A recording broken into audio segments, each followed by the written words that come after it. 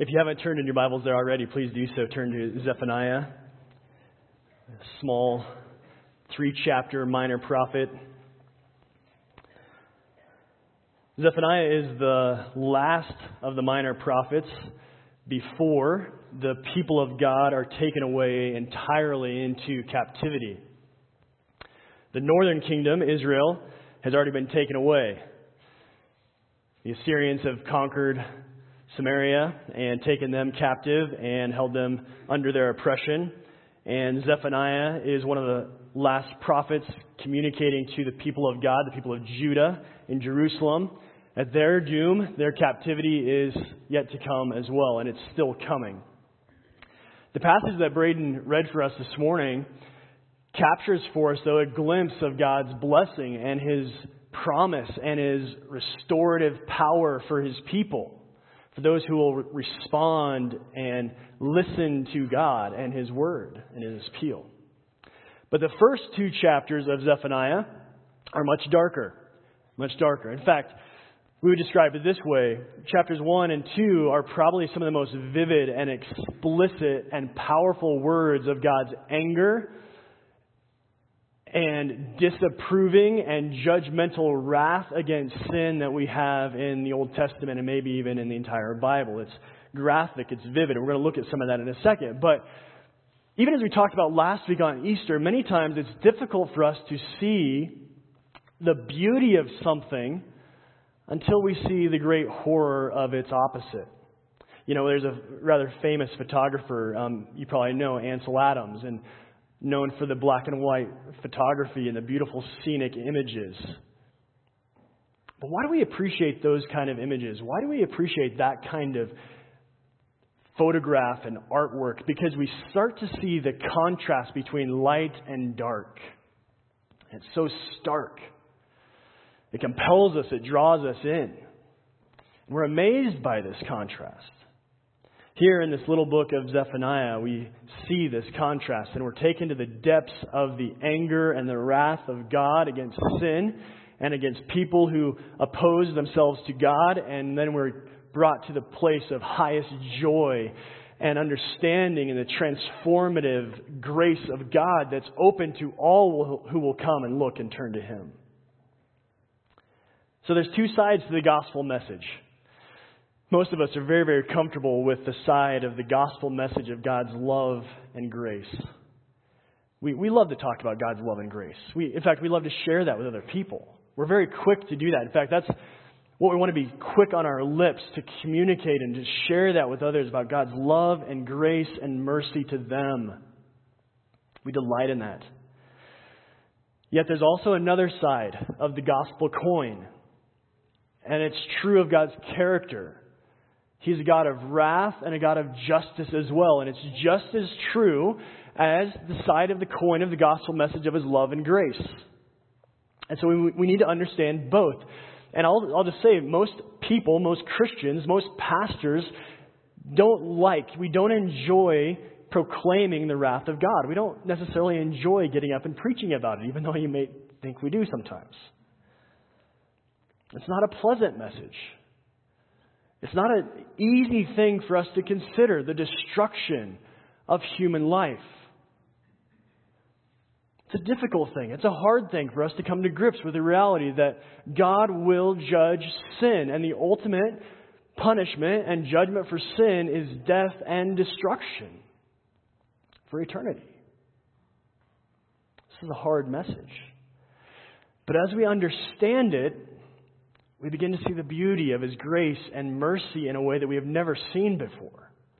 So we must understand it. And so Zephaniah comes in with his message. And even Jesus, who came, right, as the very demonstration of God's love and mercy to humanity. He came as the very picture and essence of God's love to all humanity. Even Jesus says in Matthew 24, He says, there will be a day. There will be a day with great distress that's unequaled from the beginning of the world until now, and never to be equaled again.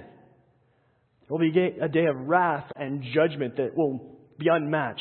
Verse 22 of Matthew 24. If those days, Jesus said, had not been cut short, no one would survive. But for the sake of the elect, God's people, those days will be shortened. I believe it's actually impossible for us to truly understand the depth of God's love for us until we understand the greatness of the impending judgment that awaits us if it weren't for God's intervention. Zephaniah gives the people of Judah and the nations and us today this hard and difficult message of the coming judgment of God against sin. It's coming, he says. Zephaniah portrays God as angry against sin. Most of us aren't going to like that image. His judgment against sin will be complete and total. So look with me in Zephaniah chapter 1, verses 2 and 3, and look to see how this description begins with this intense glimpse into the judgment of God. Zephaniah writes the words of God that have come to him. God says, I will utterly sweep away everything from the face of the earth, declares the Lord. I will sweep away man and beast. I will sweep away the birds from the heaven and the fish of the sea and the rubble with the wicked. I will cut off mankind from the face of the earth, declares the Lord. Now we might read those words and be reminded of an earlier story in Scripture, the story of the flood, when God swept the face of the earth with His judgment. But this judgment, the way that Zephaniah records it for us in the words of God, is actually greater than the flood. It's actually a reversal of creation. Just look at those verses again and notice what Zephaniah does and how the Lord speaks. He starts with man and beast. Then he moves to the birds of the heavens and the fish of the sea. He says everything will be swept away in God's judgment. This is how serious it is. God's judgment will actually be an act of uncreation. Why? So that He can then recreate. There will be a flood of fire, a flood of judgment, as Peter talks about in 2 Peter. But then there will be the emergence of the new heavens and the new earth and the new creation. So part of Zephaniah's message is for us to understand this, that the judgment of God is actually a purifying judgment, so that at the end of it we emerge as a pure people and a new creation and a new heavens and a new earth with hope and with life that we have never experienced before. So just as a judgment's going to come that we've never seen before, so also will there be an experience of life that we've never seen before. It's an amazing thing. So Zephaniah prophesies. But right here at the beginning, even in verse 1, we catch a glimpse of Zephaniah's message. Even in his name, right? I mean, you might have a good study Bible there in front of you, and so you might see this note that Zephaniah's name means that Yahweh or the Lord has hidden or protected. There's a glimpse of God's mercy and grace even in the mention of Zephaniah's name. Then he mentions his heritage, his genealogy. And it's unique because he goes all the way back, not one or two generations, but 4 generations back to this one named Hezekiah. And we see this most likely to be the king Hezekiah, who was a good king, a good ruler in Israel, who brought about reforms and sought to bring people back to true worship of the God of Israel. And then we see in the days of Josiah, this boy king who had a passion and a desire to bring the people back to true worship of God as well, just like Hezekiah.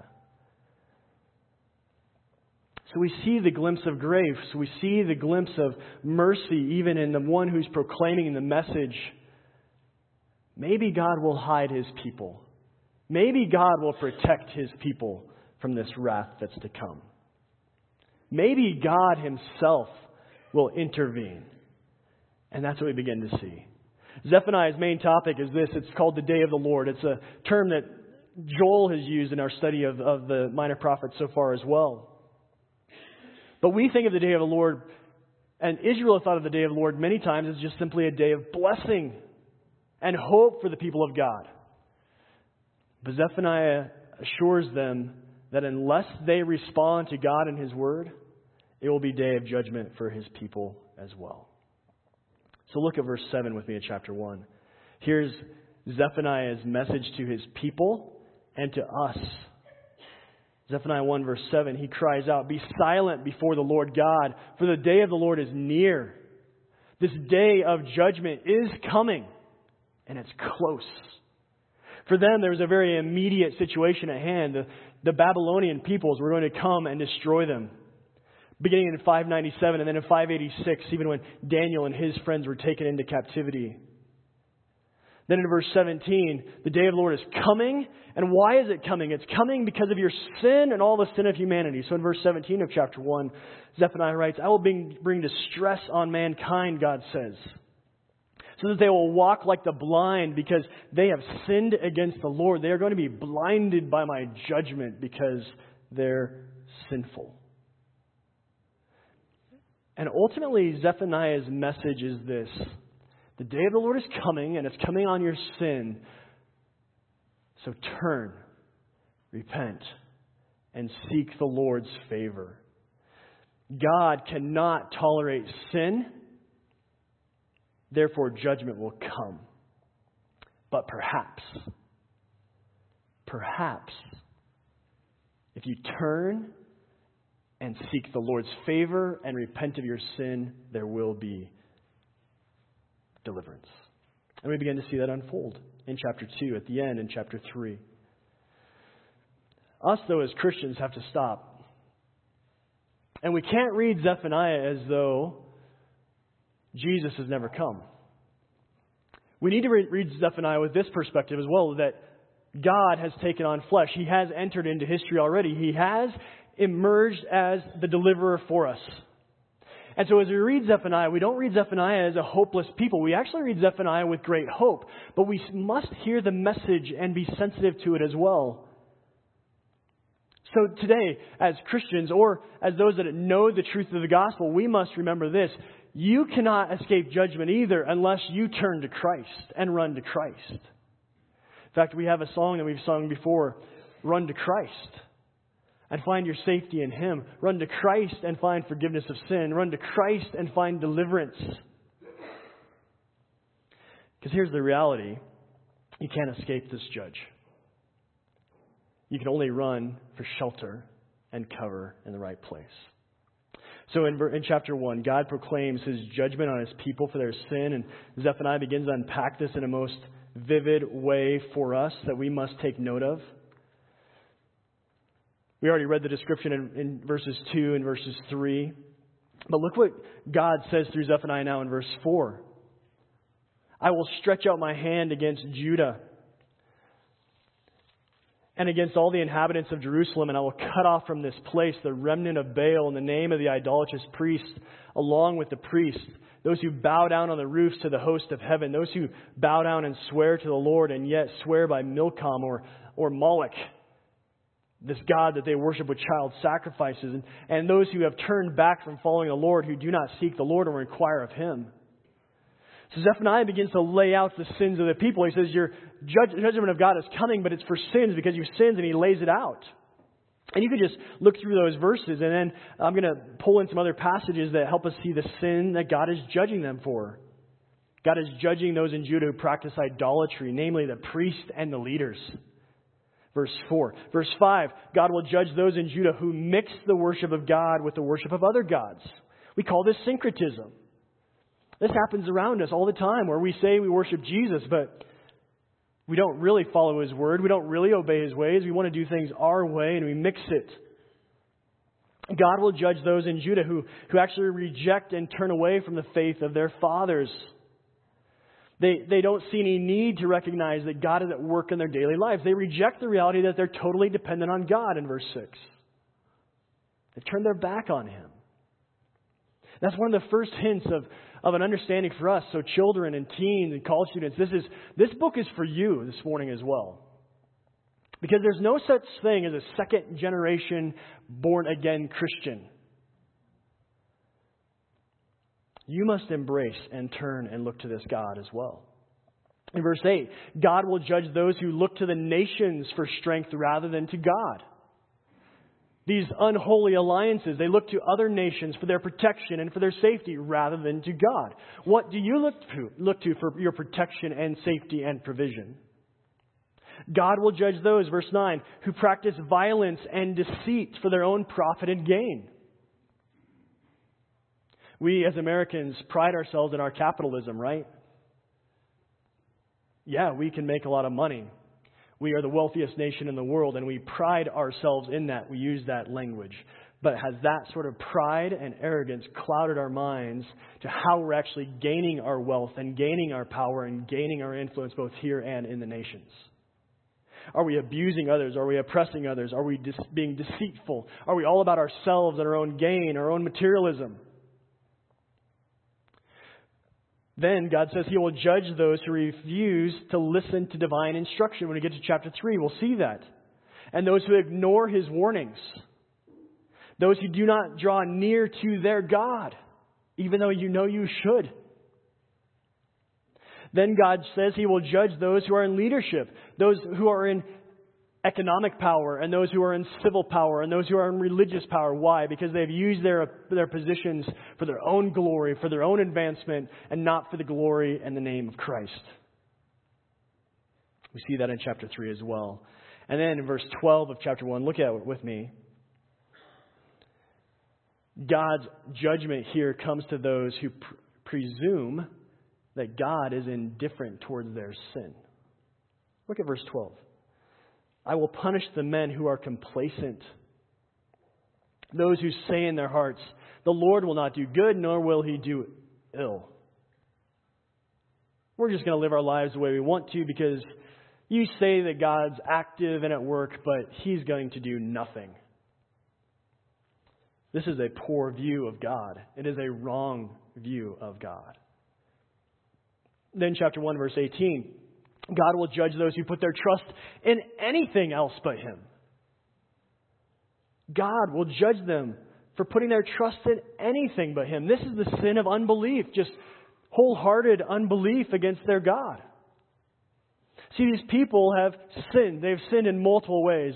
In fact, if you counted it up, I think it's something like over 24 some sins that Zephaniah lists out that God will judge. And in chapter 3, he lists 12 out specifically for the people living in Jerusalem. God will judge those who turn their backs on Him. God will judge those who have sinned. And we say, well, that's not fair. God has just laid out His case against humanity, against Judah. We have sinned. We are sinners. We are idolaters. For the wages of sin is death, Paul writes. We are guilty. All of us have fallen short of the glory of God. All we like sheep have gone astray. We've turned every one of us to our own way. We all are sinners under the judgment of God. We're unbelievers, haters of God, and disobedient. The wrath of God is rightfully falling on sinners. But it's an amazing thing. Verse 12 again, look at it. God declares His total judgment against those who sin. I mean, the picture just seems to get worse and worse. And that's the point. That's the rhetorical effect of Zephaniah's message. Is there any escape? Look, verse 12. Look at what God does. He says, at that time, God says, I will search Jerusalem with lamps, and I will punish the men who are complacent. Those people who are complacent. We have some police officers and military personnel here, and you've probably been on raids or you understand this, but the imagery is like this. There's a police force coming in with their spotlights coming into the darkness to uncover all of the contraband, to seek it out. And here's what God's going to do, and He says, I'm going to leave nothing uncovered. You think you're getting away with it? You think your sin is going unnoticed? God says, I'm going to shine my light on that sin. I'm going to reveal the darkness, and I'm going to judge it. And for the Christian, there's actually hope in this. That God is not blind. He's not passive. Don't buy into the lie of our culture and our world that our God is far off and distant and not active and not involved and not here and not present. He is. He's active. He's always active. He's not passive. And He will intervene. He will act at the right time. Don't buy into this false view of God. Children, teens, don't imagine that God does not care or see. Fathers, men, don't go astray thinking nobody cares and nobody sees. what's going on in your life and in your mind privately. God will come. Because it's rooted in His character, right? Our God is holy. Our God is just. And we rejoice in that when we see other people, other wicked people judged and condemned, and we rejoice in that. But when we see that the justice of God might fall on us, we say that's not fair. God is not passive.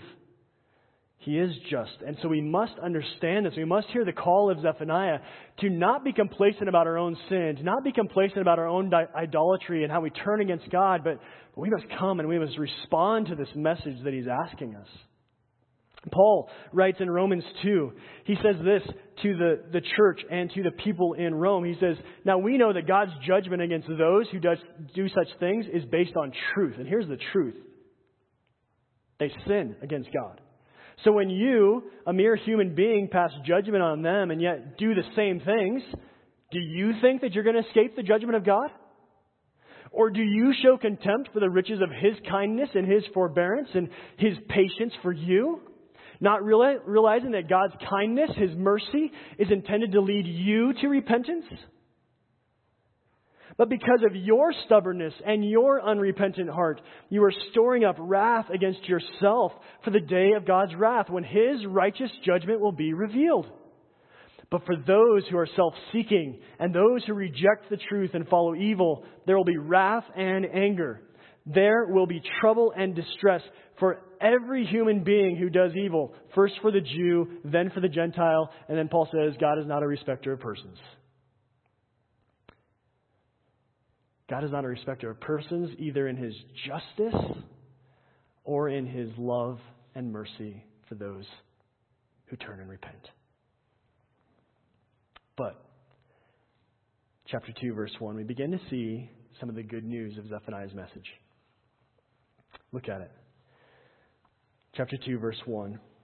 Zephaniah calls out to the people of Judah and Jerusalem. He says, gather together. Yes, gather, O shameless nation.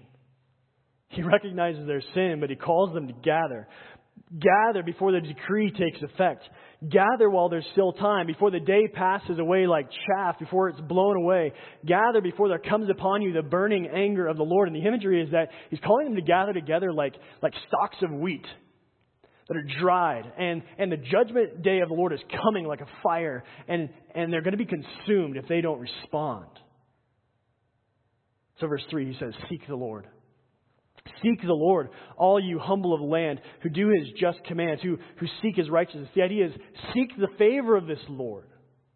Seek His favor. Seek His grace, all you who are humble. Seek righteousness. Seek humility. And perhaps, he says in verse 3, I love this, perhaps you may be hidden on the day of the anger of the Lord. Perhaps. And that's not calling into question God's mercy and grace. It's calling into question our desire to turn and to seek the Lord. And Zephaniah brings his name into the picture. You might be hidden by the Lord. One of my college professors made this observation. You can't really escape the judgment of God. You can't outrun it. You can't flee from the judge. He's all-seeing, He's all-knowing, He's everywhere. But here's what he said. The only way that you can escape the judgment of the righteous judge is by fleeing to the judge. You can't get away from Him. You've got to get to Him. You have to flee to the source of the judgment.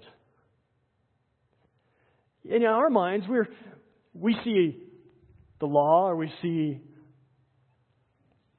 traffic lights, police lights behind us, and what is our first reaction? Is it really to stop? I hope so. Some of you want to run. I think I did this once with the campus police at my college. They had no real authority.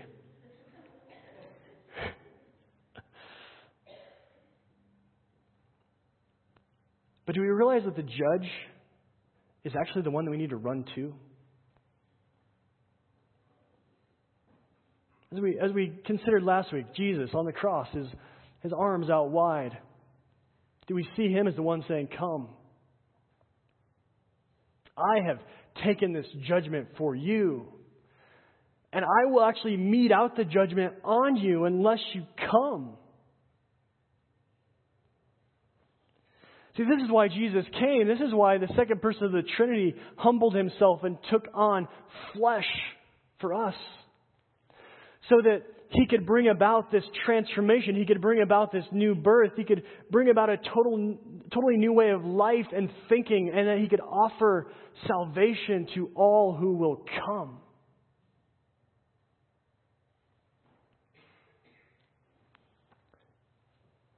So are we trying to escape the judge of all the earth? Teens, college students, are you trying to just get away with your sin and hope that he never notices?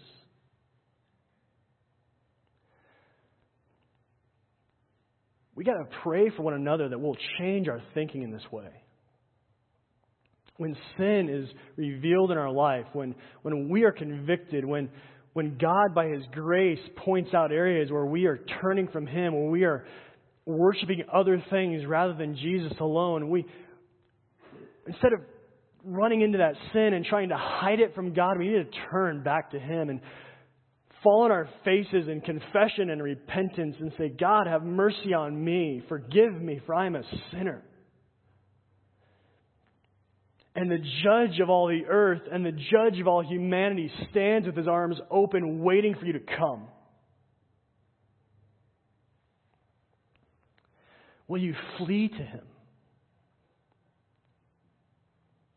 Flee to Christ. This is Zephaniah's appeal to the people, not to run, but to turn to his God. Look with me in chapter 2, verses 4. We're not going to read through the whole chapter, but just catch a glimpse of this. Zephaniah begins to lay out that this judgment of God isn't falling just on the people of God in Jerusalem, but it's falling on the entire world. It's universal, which we've already seen a little bit. But he goes through and he begins to call out the nations that are around him.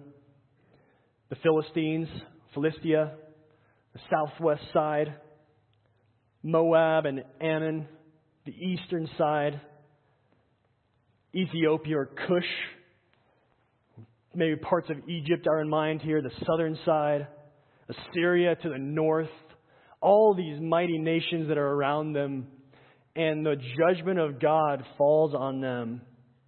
Mixed with it is promise to the people of God that there's actually going to be a remnant who indwells these places and that is brought to joy and even prosperity where these nations are removed.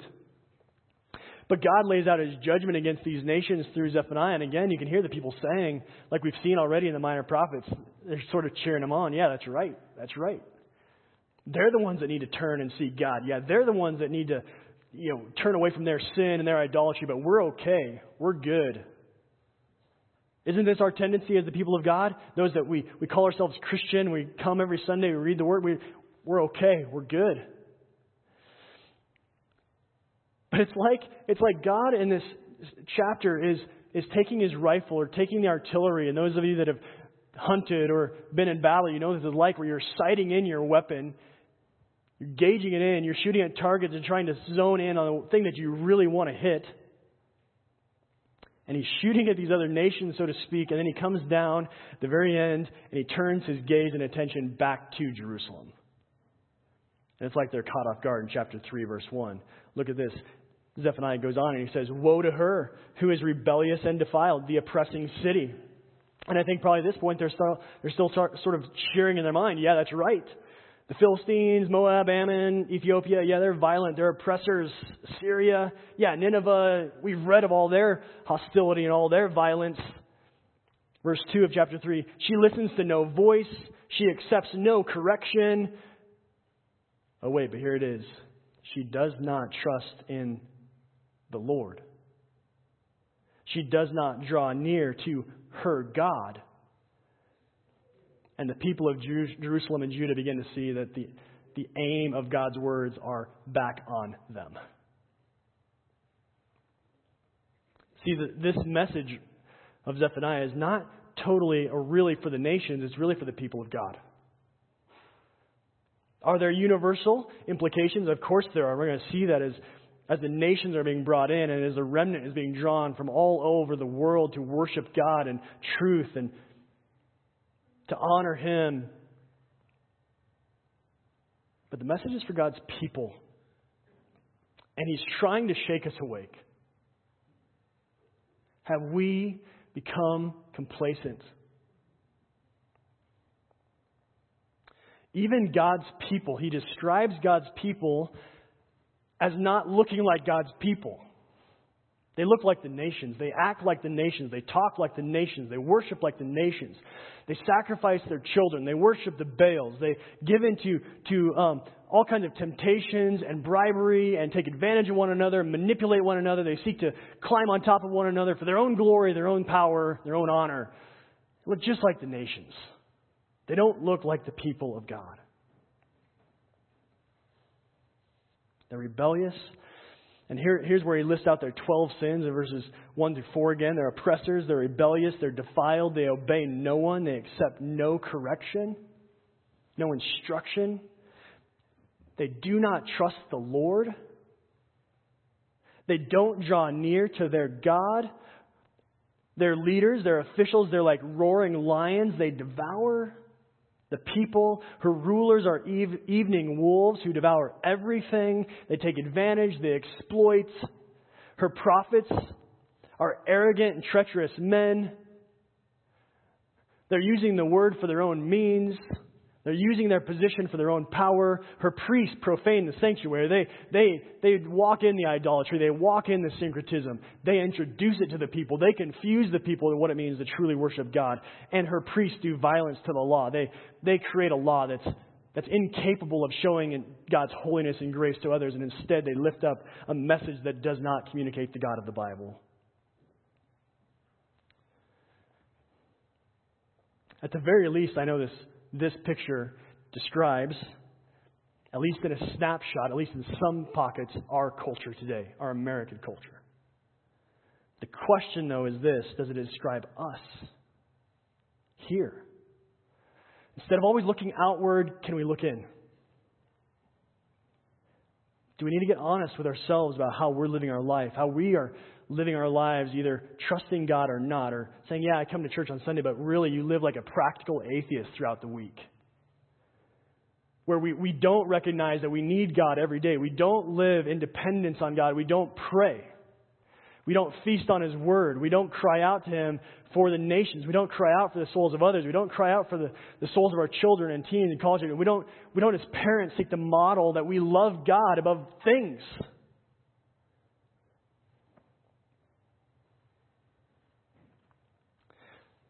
Children, teenagers, college students, this is an especially important message for you. Look at verse 6 to 7. I want you to see these verses.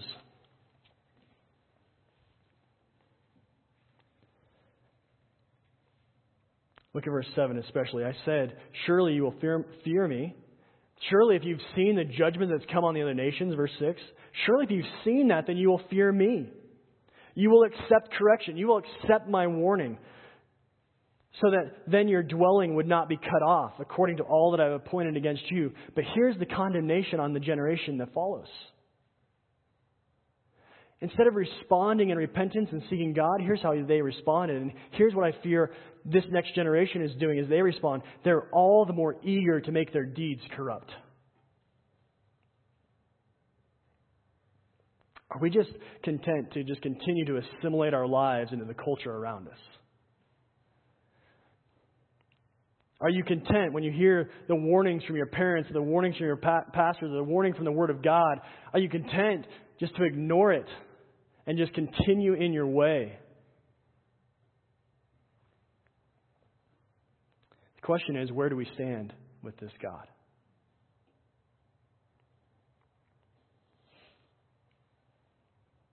Zephaniah's message that you cannot escape the judgment of God unless you turn to God. You cannot escape the judgment of God unless you turn and run to Christ.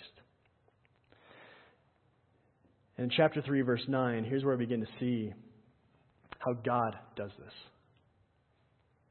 He cries out, in verse 8, "Therefore wait for me, declares the Lord, for the day when I rise up to seize the prey. For here's my decision," God says, "is to gather the nations, to assemble the kingdoms, to pour out upon them my indignation, all my burning anger. He's going to gather them together to pour out His judgment. For in the fire of my jealousy all the earth shall be consumed." And the instrument of this judgment is, first, in this historical context, the country of Babylon. But even Babylon is going to fall into the judgment of God and be consumed by the jealousy of God. But here's the result.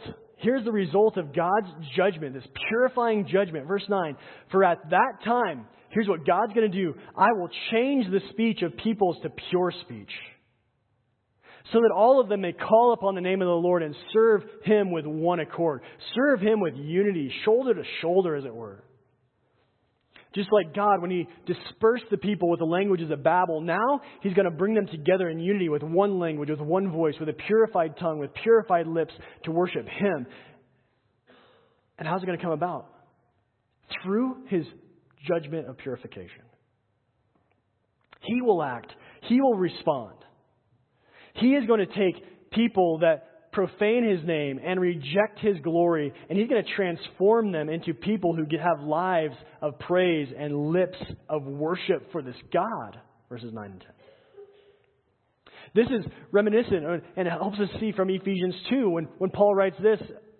He says, "Remember that at one time you were separate from Christ. You were excluded from the citizenship in Israel and foreigners in the covenants of promise. You were without hope and without God in the world. But now, in Christ Jesus, you who once were far off have been brought near by what? By the blood of Christ." See, this is what it's pointing towards. This is how God is going to do this. As God pours out His wrath on Jesus Christ on the cross for our sin, and He pours out His judgment on our sin on Christ, as we are united with Christ, as we look to Christ and we seek Him and seek His forgiveness, we're going to be brought in. And our lives are transformed by the wonderful grace, by the wonderful mercy of our Savior. The picture continues, and really what we have painted here is an image of what we call the already not yet. We taste parts of this now. We taste some of this joy now, of this transforming power of God's grace in our lives now, but we anticipate a future day. It's called the millennium, when Christ will return and He will restore His reign and His rule, and He will bring people together in unity, all true worshipers of God. And on that day, verse 11, "You shall no longer be put to shame because of the deeds by which you rebelled against me. For then I'm going to remove all of that from your midst.